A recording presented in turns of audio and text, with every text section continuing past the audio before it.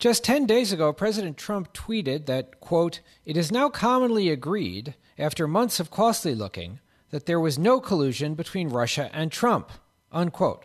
But since then, special counsel Robert Mueller has unsealed indictments of Trump campaign officials Paul Manafort and Rick Gates, and the cooperation agreement of campaign foreign policy advisor George Papadopoulos, who's told prosecutors he tried to arrange a meeting between the campaign and representatives of the Russian government. And this weekend, NBC reported that Mueller's office has enough evidence to bring charges against former National Security Advisor Michael Flynn and Flynn's son. Here to talk with us about Michael Flynn, the Mueller investigation, and where it might be going are William Banks, a professor at Syracuse University Law School, and Andrew Kent, a professor at Fordham University School of Law. Andrew, what do we know about what the special counsel is looking at Michael Flynn and his son for?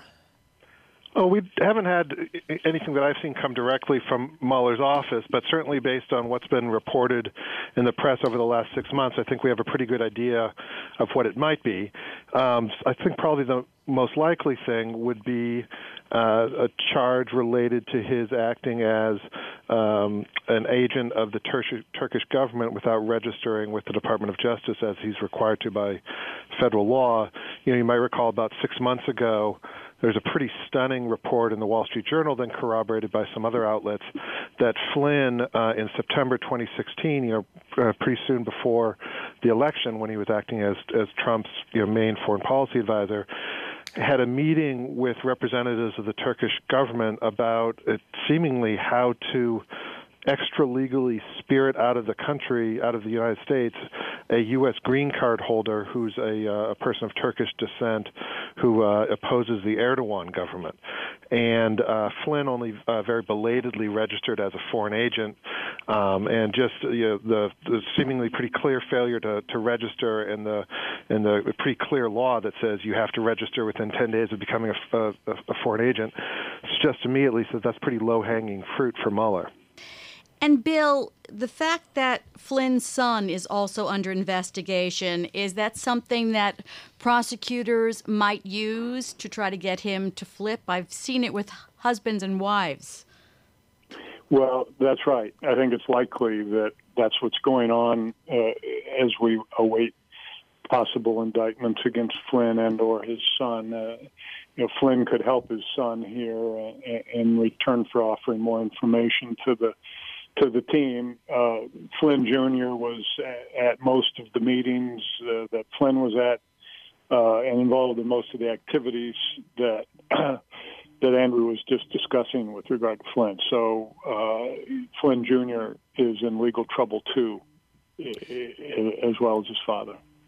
Andrew, based on what we've now learned in the last week or so about the way the special counsel is bringing charges, I mean, if it's come out now that he has enough evidence to bring charges against Flynn, it can't be that, this just suddenly happened. One would think he's known that for a while. So it would appear he's making decisions about what order to charge people in and for what. So we have these Manafort and Gates indictments, and now we're finding out about Flynn. What can you discern from all this about the way in which he's trying to play a strategy out in this investigation? Well, a number of people saw the distinction between the Manafort charges and then what happened with Papadopoulos as trying to send a message to people in Flynn's shoes. And so Manafort had seemingly failed to cooperate with Mueller, and he really got slammed in terms of the number of charges filed, and Mueller is seeking a lot of forfeiture from Manafort and Gates as well. Papadopoulos, on the other hand, came off with just one charge, and we don't know anything about sentencing exposure, but probably could end up with very little, if any, jail time perhaps. So a lot of people saw that as saying, get on the right side of this, cooperate with Mueller's probe, and we will treat you fairly. And certainly Michael Flynn is somebody who's been extremely close to Trump, going way back on the campaign, and then obviously served as his national security advisor. Seems like somebody who has a large amount of information, and so he would probably be precisely the type of person that Mueller would be sending those signals to, cooperate and get some lesser charges, or if not, we're going to really throw the book at you. What do you think of that, Bill? And quickly, do you agree that that's the way he's going? It does look like that. I agree with Andrew. I think that certainly in Flynn's case, he's been looking at this investigation and stewing about his plight since February, so most of a year now, as of course has his son to a lesser degree. And he and his lawyers understand the strategy that Mueller's team is following. It's a very methodical strategy, and it is one that I think clearly sends the signals that Andrew mentioned. That is, if you cooperate, you're going to be in far better shape personally than if you stonewall. Bill, this now with Flynn, you've got a report that the special counsel is looking directly at the president's White House staff rather than just people who worked on the campaign. There was also reports last week that Jared Kushner has turned over a lot of documents to the special counsel's office and that the investigation may be looking at him. Given what we know about the way that special counsel Mueller is proceeding, does Kushner have vulnerabilities that the special counsel may be able to exploit here? I think he does. I think he does, as does Trump Jr., Donald Jr., because the evidence of collusion with Russians continues to sort of multiply, even with the Commerce Secretary's stories over the weekend of connections to a company in Russian dealings. There are just ever more indications that there was involvement between the campaign and Russians of all sorts. The testimony in Congress that's building up over the Facebook and other social media uses by Russian influences and Russian financiers. It's a snowball, and the snowball, I think, is gathering some momentum here. Andrew, in white-collar cases, people are often charged because they lied to the FBI. That's still a felony, even though people may say, oh, that's not such a big crime. But in this case, do we see Mueller using something similar with the indictment of Manafort and Gates, and the information against George Papadopoulos was based on lying to the FBI in part? And could he be filing against either Flynn or Jared Kushner about papers that they had to file for security clearance or national foreign agent papers and lying on them?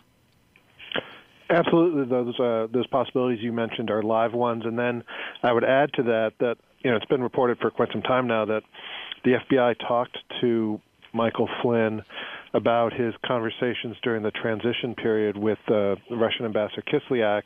And at least according to, I think it was the New York Times and Washington Post, Flynn was perceived by the FBI to have been, very misleading about his communications with Kislyak. And, lying to the FBI is also a felony under the same statute. So, you're correct that those kinds of charges are very common in white-collar cases, and I wouldn't be surprised at all to see Flynn get charged with one or more misstatements to the federal government.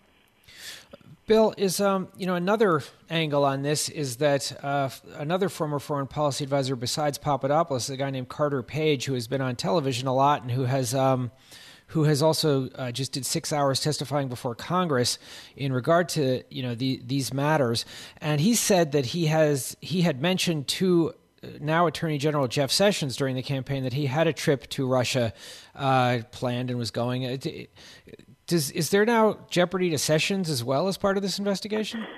I think there is. I think, as Andrew suggested, the false statements are violations of federal law, and Sessions, I think, was selective in his memory when he last testified publicly about these things, and I think the selectivity of his memory may be further tested here in the coming weeks and months, because he was privy to these discussions as well. There's one other person, of course, is when Andrew's going through the various ways in which Flynn might be vulnerable on false statements. So there's one other person he apparently lied to, and that was the vice president.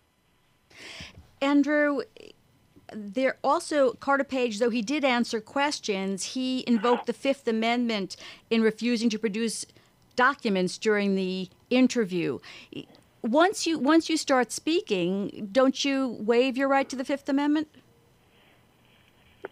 Somewhat. It's a complicated area, but once you voluntarily disclose some information, generally speaking, you've waived your Fifth Amendment right as to the same subject matter. I don't know enough about the particulars of what Carter Page was willing to say and what he was refusing to say, but certainly it sounds like there might be arguments about waiver. Probably there'll be a judicial decision at some point about the scope of this.